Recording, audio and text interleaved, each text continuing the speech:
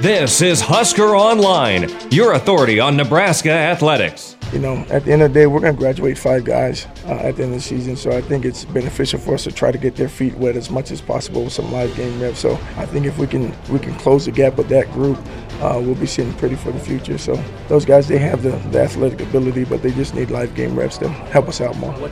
And welcome back here to the Husker Online Show. Sean Callahan, Robin Washut, Nate Klaus, as that was defensive line coach Tony Tuioti talking about the depth he has on his defensive line and how much he really wants to work some younger guys, knowing that Nebraska graduates 5 seniors here in 2019. But want to bring in now Husker Online intern Allie Snow as it's time for another mailbag, and I'm told, Allie, it was a pretty full mailbag this week. Yeah, lots of replies. There was like 22 replies, I think, so lots of good questions. So I hope you guys are ready. All right, well, what do you got out of the gates? So for the first question, with fall camp coming to an end, what inexperienced upperclassmen made the biggest jump, and will they finally see time on the field? All right, Rob and Nate, I promise I won't take like all 7 of the names. I'll take just one.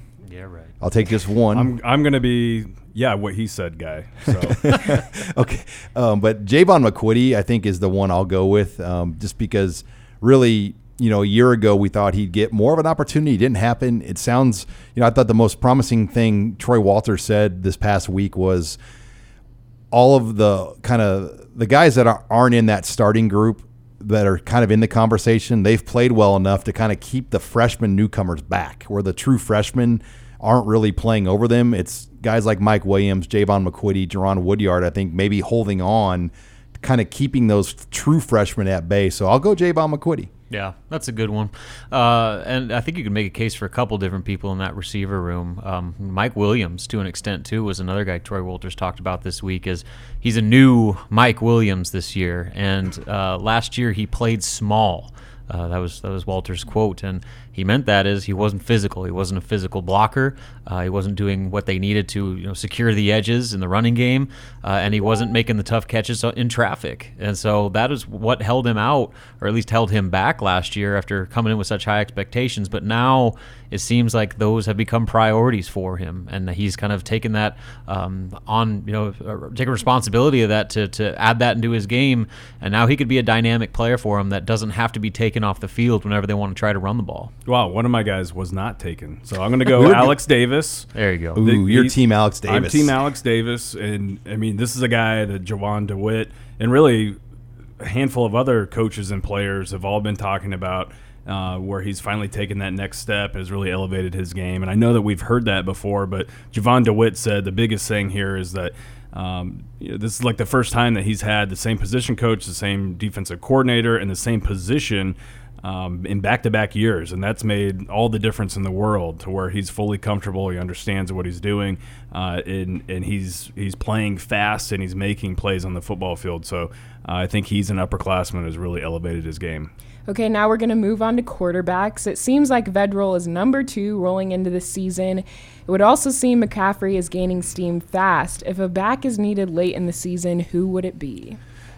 It just depends on the situation. I mean, if it's like who's going to be the starter because Martinez is out, then it gets really debatable at that point. And I think today, right now, you still have to say it's Vedral. But we all know McCaffrey's coming. I thought Jerry DiNardo's comments from the Big Ten Network were extremely telling this week. He said Nebraska has as deep of a quarterback group, 1, 2, and 3, as anybody in the conference. And think about the number 4 guy. He actually started a game for Nebraska, Andrew Bunch. So how many teams can say, like, they really have 4 guys that, you know, and the 4th guy started the game right now? Well, and not only are they deep, they're all young. I mean, all those guys are sophomores, essentially, or younger. And so they got a lot to work with, and that's what makes their situation unique. I think there's plenty of other schools that have 3 or 4 good quarterbacks, but Nebraska has 3 or 4 young ones that all, you know, you could make a case for being next in line after Adrian Martinez. And what separates Nebraska from a lot of those schools is they have Adrian Martinez. And so, I mean, that's a pretty high bar to start. And then with Noah Vedral, I mean, every time you talk to Mario Verduzco, he's got nothing but praise for him.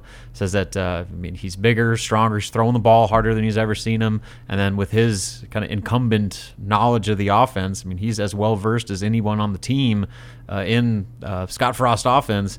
I mean, that's why he's right now the front runner to be that number 2 when that depth chart finally gets released. Yeah, and if God forbid if something did happen to Adrian Martinez, I think that Vedral has more playing time in this system as anybody, and so I think they'd probably feel more comfortable going with him as opposed to McCaffrey.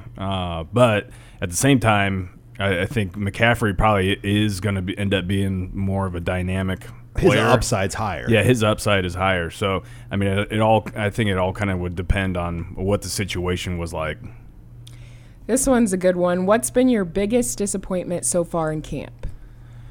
I guess just less. I expected to see kind of maybe more shuffling on the O-line to try different things out, and it sounds like they haven't done a lot of that. I would have liked to have maybe seen or heard more about other guys getting a look at center, and maybe Juergens is getting more of a look here in this third week that we don't know about. I know he looked in deep sweat when I saw him on Monday leaving the practice field, so it looked like he was engaging in full type of practice. But I would have liked to have seen just a little bit more shuffling on the inside, particularly with center and that left guard spot.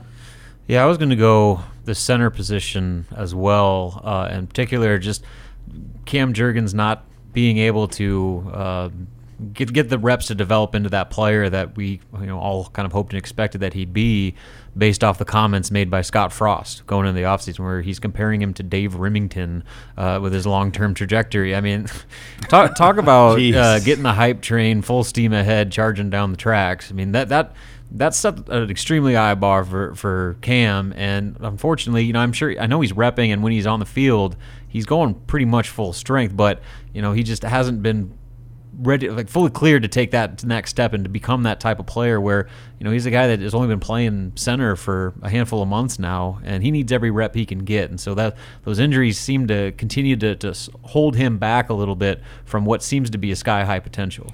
I'd say maybe my disappointment would be at the middle or the inside linebacker position outside of those top 3 guys in Colin Miller, Muhammad Berry. It's a huge gap. Will Honas, yeah. I was anticipating hearing more about a guy like Jackson Hanna, who's done well, but it doesn't sound like he's set the world on fire. Obviously, Nick Henrich is missing at that position.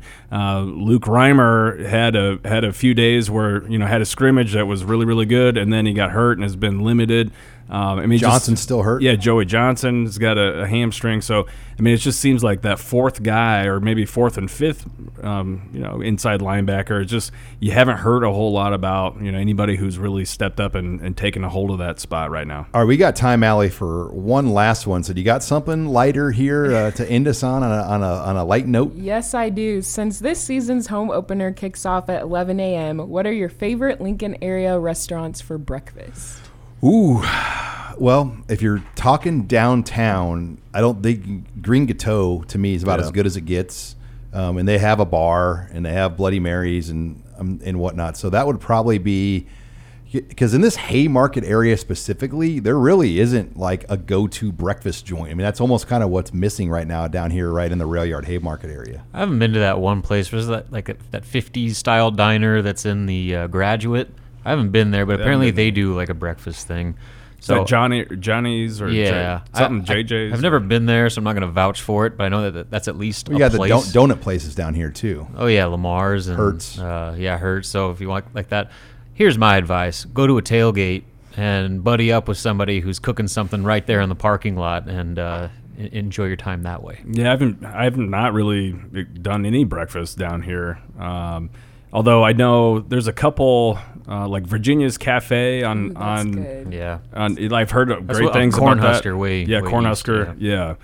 Tina's. You guys ever been to Tina's? Yes. Tina's. Oh my gosh. Get a cinnamon roll. The cinnamon rolls there, yeah. So you put on 5 pounds when you eat there. Yeah. I mean, those are probably the 2 spots. Green Gateau is the best in town, though. Yeah, no doubt. I think that's got to be number 1. What's yours, Allie? Well, when I lived at Academy, I always went to Egg and I. that was just my go-to good. spot. So Can't it's go wrong with okay. that. It's okay. It's just It convenient. does the trick. I forgot about that place. Jimmy's Egg is a good place too, like more south, obviously. But yeah, there just isn't anything right downtown for breakfast. So Does Hopcat serve breakfast? I think they all probably do. Yeah, I'm sure. I think limited. everyone serves at least something, that you might be able to call breakfast. But You just hope Nebraska wins these 11 a.m. games because for the businesses down here, if they lose, it's just a ghost town. But if they win, people will stay down there all night, all day.